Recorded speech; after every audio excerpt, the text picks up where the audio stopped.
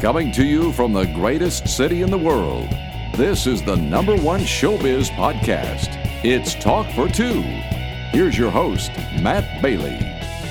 Thank you, Gary, and thanks, as always, to our season sponsors, Axtel Expressions and the Tangent Bound Network. I gotta tell you, Tangent Bound Network is doing wonderful. There's a lot of great podcasts over there, but I want to tell you about two of our friends, Steve Axtell and Gary Owen. First, let's talk about Steve. He has something called Axtel Intelligence, which is right now being put in restaurants down in Pigeon Forge. It's interesting to talk about because we are welcoming our first celebrity chef on the show today. So I just want to mention that this Axtel Intelligence, which he's now putting out to the consumer market, began in a restaurant down in Pigeon Forge. It's been so neat to watch the evolution of this because we started this show back when he started doing all the hands-free light stuff with the characters, and now he's doing Axtel Intelligence, which is wonderful. I tried to pitch him. I tried to say, call it Axtelligence, but AI, Axtel Intelligence, artificial intelligence. I love it. And then, of course, our friend Gary Owen, whose voice you hear at the top of every single show. He is helping to produce, I'm not sure what his role is on set, on stage, but he is producing a young lady who tours constantly. I'm amazed at her tour schedule. That is Darcy Lynn, the winner of the 2017 season of America's Got Talent. And she's been touring constantly, like I said, and I'm just amazed. And Gary goes with her, does what he does. He's been her coach for a long, long time, and we're so proud to have him supporting this show and have his voice on this show, and so proud to see what he's achieved with Darcy. And Darcy has a whole team behind her. Terry Fader's been a part of her success. Everybody that you know and love from listening to this show way back has had a hand in some way or another with Darcy coming up, and it's just so cool to see her success. Now, we got all of that out of the way. I want to say this is the first time we've had ventriloquists, we've had magicians, we've had jugglers, we've had talk show hosts, even commentators, whole bunch of different types of people in media. We have never had a celebrity chef on this show. And if you're going to welcome a celebrity chef first, there is no other woman in the world that I would want, no other person in the world that I would want on this show to kick off, break down that door for us, kick in that wall for us of having chefs on the show, than the matriarch of Italian-American cuisine, Ms. Lidia Bastianich. She has been a staple personality on PBS for over 30 years, earning that moniker of the matriarch, the mother of Italian-American cuisine. She is the mother of Joe Bastianich, who's on MasterChef. I'll talk about that after the interview because this is about her and her story. She's been presenting cooking programs that teach easy and accessible home recipes, which have no doubt been tried in houses all across the country. Hundreds of millions of Americans have welcomed her into their homes, tried her recipes. And, you know, we're headed into that cold, wintry, in-between winter and fall season that I absolutely love, headed towards Halloween, headed into the holidays, and there is no better comfort food for my money than Italian cuisine, especially Italian-American cuisine. If there's one thing I hope you've learned about my eating habits on this show, it is that I love pasta. And we do get in on this interview into that fresh versus dried pasta debate. It's really, really fun. And what's really interesting is Lidia Bastianich's story. She's an Italian immigrant who fled a communist regime, and she settled in New York with her family, where she would eventually begin her restaurant empire.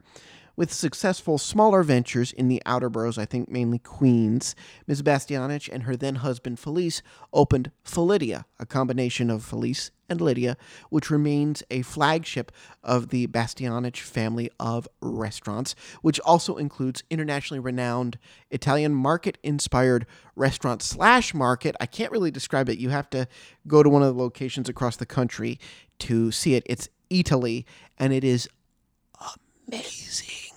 Not only is it an Italian market, it is some of the freshest, most delicious pasta and sauces and meats and pizzas. We ate there. There's a member of our family who is gluten-free, and we ate there, and she said this is the best gluten-free bread I've ever had on the bottom of the pizza.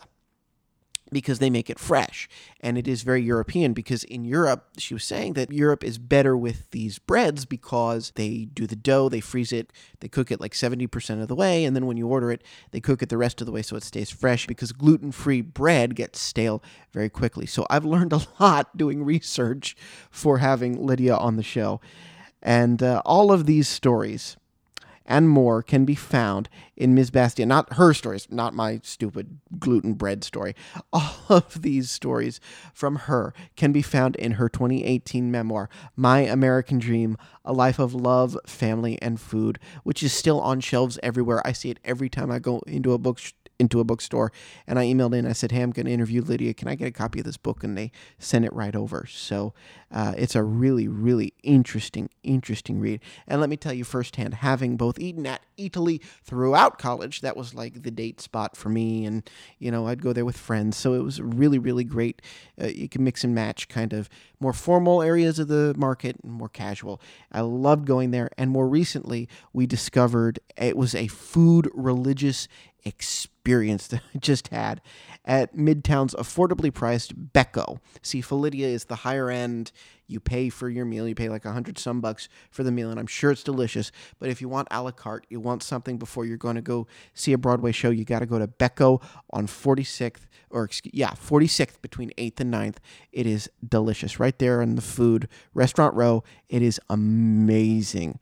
And both of these restaurants that I've been to, Italy and Becco, they prove that Ms. Lydia is the real deal. Her food, her recipes is amazing. I mean, I was bowled over at Becco. When I call it a religious food experience, I mean it. We're talking Michelin star quality.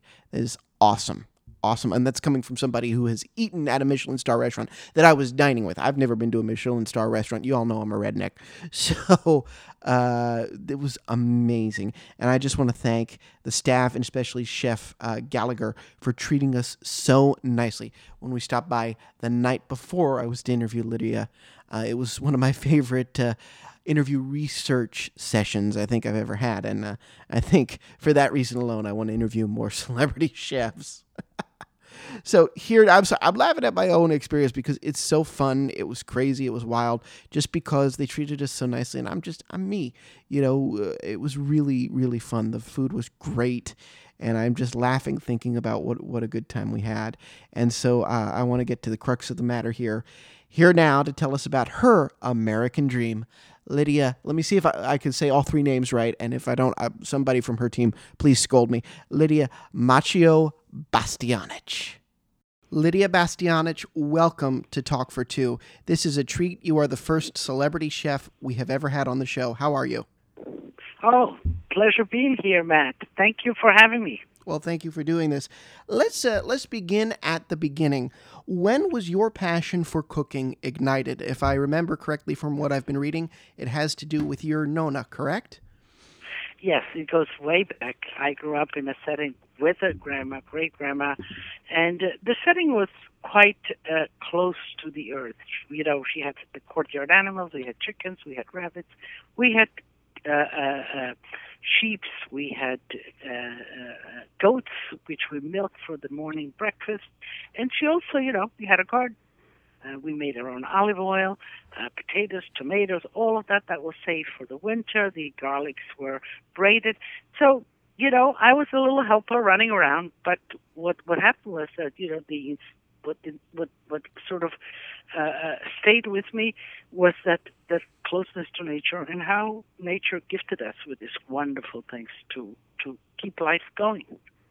That's beautiful. And I watched an interview where you said you left Italy as a refugee to the United States as an immigrant, and you didn't know it was the last time you were going to see your grandmother, and that you were searching for her, in a sense, in the food. And I'm just wondering, were you able to capture that essence of your grandmother in all of this that you have accomplished? Well, I think, food is marvelous. What happened, I was born in Istria, and Istria became communist Yugoslavia. We escaped back into Italy and on, happily to the United States.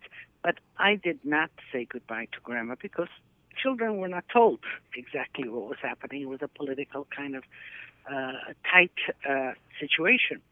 So when I was back in Italy, and it just I missed Grandma very much. I didn't say goodbye to her, to the animals, and food became my connector, my conduit back to that wonderful place. So the smells of food, the cooking of food, the sort of trying to recapture what Grandma and I would be doing, that brought Grandma with me. And, for the rest of my life, I continued to communicate with food. I did see Grandma 10 years later, so that was fine. But I did continue with food as my communicator, as my connector. But then, then I think that food is that for most of the people, it sort of connects you to the table, connects you to your family, to your sentiments, to your memories. So food is very important beyond eating and nurturing us in our emotional lives. And it's a very visceral thing for you. I know that you love to smell, touch, taste. All of that is important to you and in what you create. Well, understanding and tasting food, you use all of your senses to get to know the world, and food is much of that. So, you touch it, you feel the texture, you smell it. Is it ripe? The smell of a perfectly ripe peach. I mean, you identify that right away, or that perfectly ripe fig. Then ultimately, how does it feel? Does it have a crunch? Does it have a bite? The flavors, ultimately, all of that, plays a big role. It's like a big symphony. Put all of that together, and you get a great experience. You really do. Talk about a great experience. We ate last night, because I'm a thorough journalist and I do my research. We ate last night at Becco. We went over, and oh my gosh, the best experience at a restaurant I've ever had. It was wonderful. It was really, really wonderful. I am delighted you had a good time. Yes, Becco on West 46th Street, right in the theater zone. It's a very homey place. One feels comfortable at home, and certainly there's plenty of food to enjoy. It really is. It really is wonderful. And I'll ask you about that in a few minutes. But the thing I am most curious to hear about from you is, what is the difference between Italian cuisine and what has gotten labeled as Italian American cuisine? What to you is that difference? Well, it's a big difference, and yet there's a big similarity. It's kind of two parallel lines of the Italian cuisine.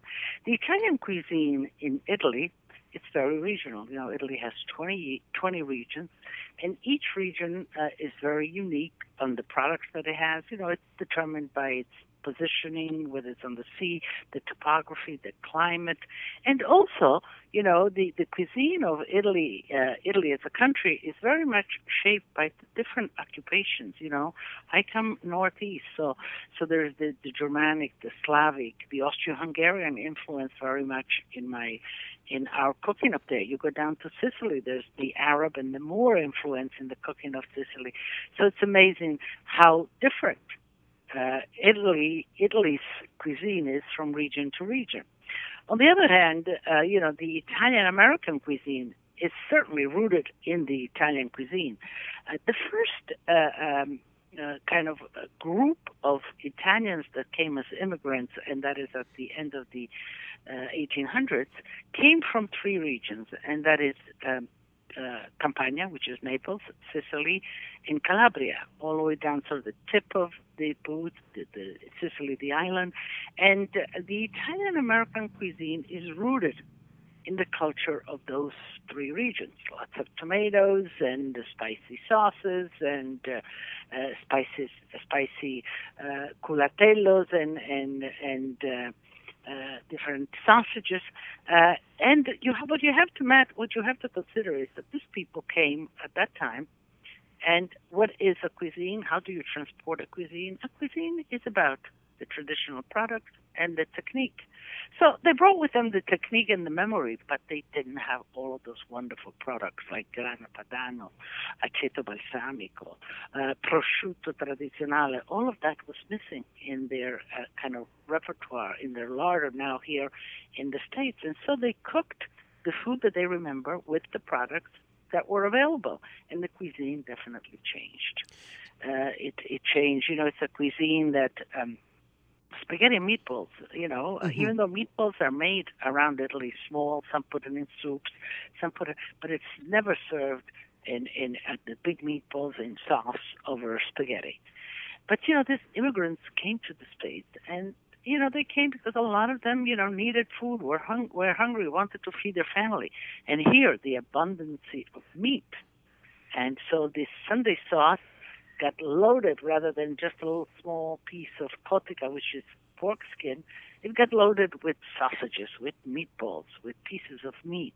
And so the Italian-American cuisine is much more about those big Sunday, meaty, saucy dinners, if you will. The tomatoes. Tomatoes are a New World country. Tomatoes are American. But here in America, the tomatoes were different. We're kind of bigger, like beefsteak, more juicier, more seeds. Whereas in Italy, by then, they had already began to grow the small sauce tomatoes, the San Marzano, and so on. So in cooking with the big tomatoes, what they had to do is they had to cook the sauce much longer because there was much more juice. There's much more seeds. So the seeds have tannins and make the sauce bitter, so there's a little bit of sugar. In Italy, you never put sugar in the sauce. And as far as the one herb or spice that they did find was garlic, and garlic was similar, very close to taste in Italy. So they used loads of garlic. As you travel in Italy, garlic is used minimally. Yes, you flavor and all that, but you don't overload it. And so all these changes delineate the Italian-American cuisine, which is much loved, which is a wonderful cuisine, which is a cuisine of adaptation. The Italians coming here and finding how to duplicate, if they will, their culture in the kitchen with the products that they found. That is beautiful.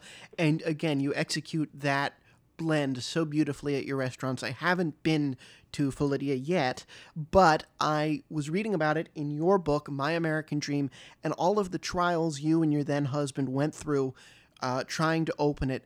And I'm curious, because you talk about even the financial hardships, knowing what you know now and knowing how expensive it is in the 2010s as opposed to the 1970s, would you attempt something as big and as grand and as much of a risk in this day and age? It's, I guess, I, as an immigrant, you're offered this opportunity, and I just couldn't, not take them. And I think that still is within me, because an opportunity, because, growing up as a small child under communism, then being 2 years in a refugee camp, and so on, the opportunity of doing something it's something that you got to take. And the restaurant that we in 1981 opened, Felidia, the food there was very much regional because I said, okay, I'm going to do the food of Italy. But the investment, we had a budget and all of that, but, as buildings go and building stuff, we were not, I guess, wise enough. It always goes over budget, and certainly did, and we finally made it. After that, I've developed many restaurants and, big investments and whatever. So I would say, I'm a risk taker, and that's what makes somebody maybe more of a business person, and not every risk yields results. But would I take it today? It's ever harder to open a restaurant. The numbers, the budgets are so enormous, especially in big cities. So I would be very cautious and really plan on the budget in the next venture when I do one.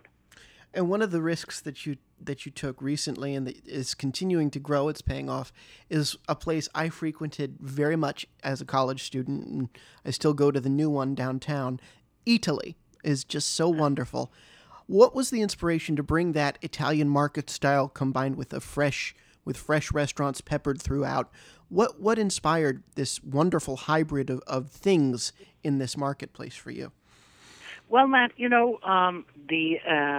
in the industry, I'm always curious about what's happening. I always go back to Italy to see what is Italy, that means the country, doing that I can bring back to America, because I feel like a conduit of the Italian culture, certainly the Italian culinary culture. So this new place Italy had opened in Torino, about 10 years ago. And I was curious to see, and I heard about it. So I went to Torino. There was a slow food convention as well. And I went to Italy. And I asked to meet Oscar Farinetti, who is the brainchild of this concept. And it amazed me, to see that under one roof you would have all the retail opportunities of beautiful fresh fish and meat and vegetable, and alongside, take that product that people buy and go home and cook and prepare it so that the customers, the guests, would have an option to come into this kind of, if you will, feast of food, could buy it to take home, to cook at home, have an opportunity to, because we have La Scuola, we have classes in our Italy, to take a class to learn how to use that product, to taste that product, and ultimately to eat it in the restaurants within this concept.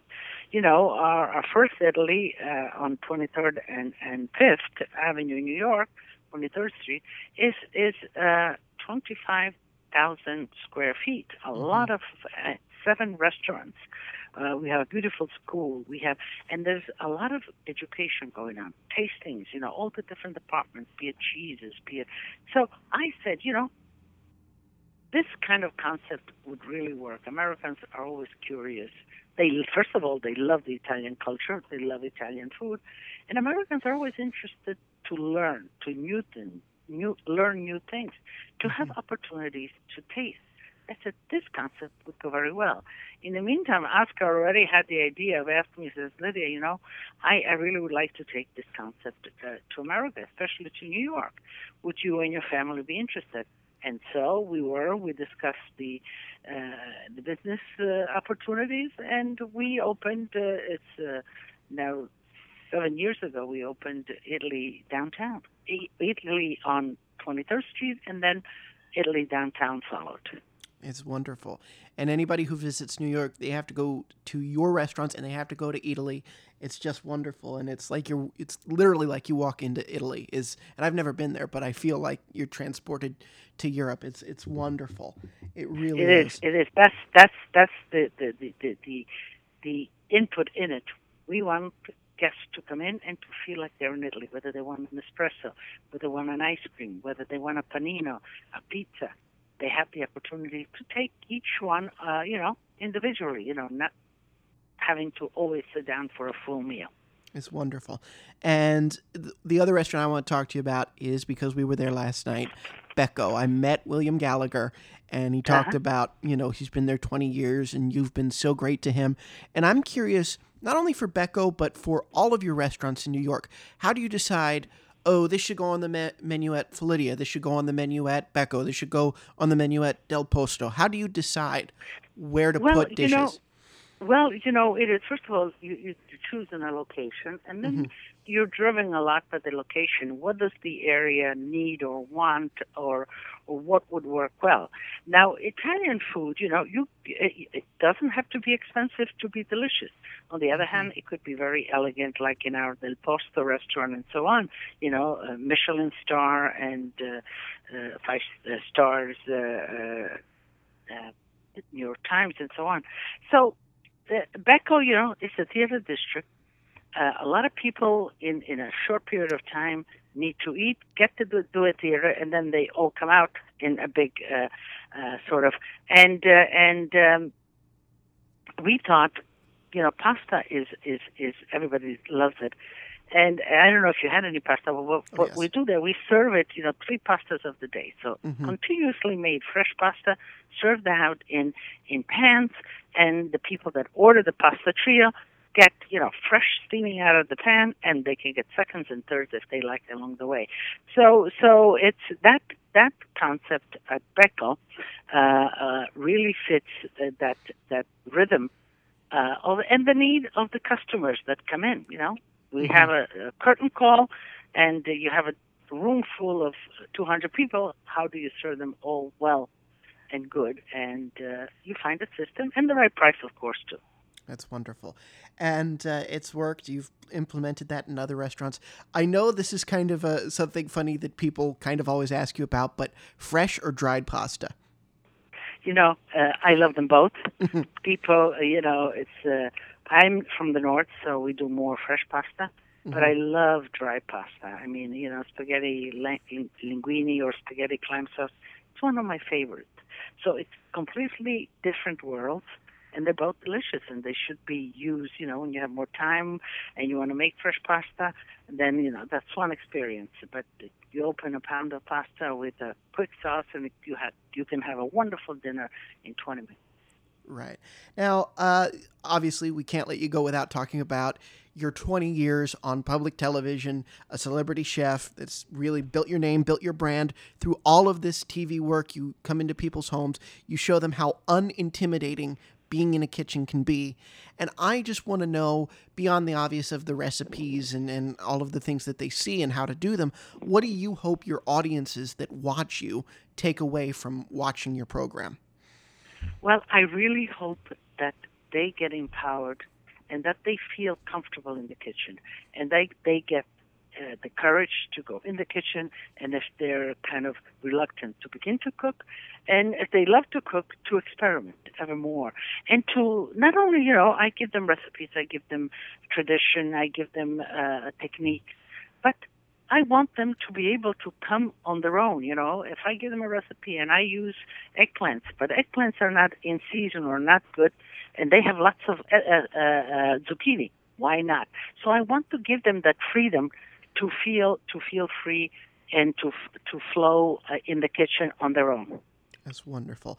And the last question I have for you, because I know you got to go, I'm sure you got other interviews and things lined up, and we said 20 minutes here. What is your advice to people that watch you and want a career like yours, where they're opening restaurants, they're writing books, they're opening, they're hosting TV shows? What's your advice to aspiring chefs that want to make it big? Well, like in any other profession, it's an evolution. You have to invest in yourself. You have to be rich in what you're going to project. And as far as restaurants, you have to have some business savvy, but you have to have a passion for food. Certainly being a chef is one part of the restaurant, but you don't necessarily have to. But you have to understand food, what makes good food, who is a good chef, how can you collaborate with the chef. So you really have to invest in yourself and into the knowledge of the subject in restaurants business. And you need to, get that experience by going around, by going to classes, by traveling to the country. If you want to cook Italian food, you got to get yourself to Italy and understand how the Italians eat. And from then, kind of, you grow. If you collect all that wonderful recipes and ideas and you have something to say, then a cookbook, a publisher might be interested. But again, you have to know your audience. You have to know, what do you want to say to that audience? You have to give some, you can't, it's not all about yourself. It's about what can you transport to the people that come to your restaurant, the experience, the people that buy your books, the people that watch your show. What am I giving them? What am I bringing them? What am I facilitating them with, that they can feel part of Lidia, or they can feel like Lidia, or they can feel as empowered as Lidia? Well, you are certainly an empowering teacher, a magnificent chef, and a rock star in your own right because of everything that you have done. And it is such a thrill and such an honor. And my mom just asks because she loves MasterChef that you send her love to Joe for her. And I will. I'll do that. Thank you, Matt. Good luck to you.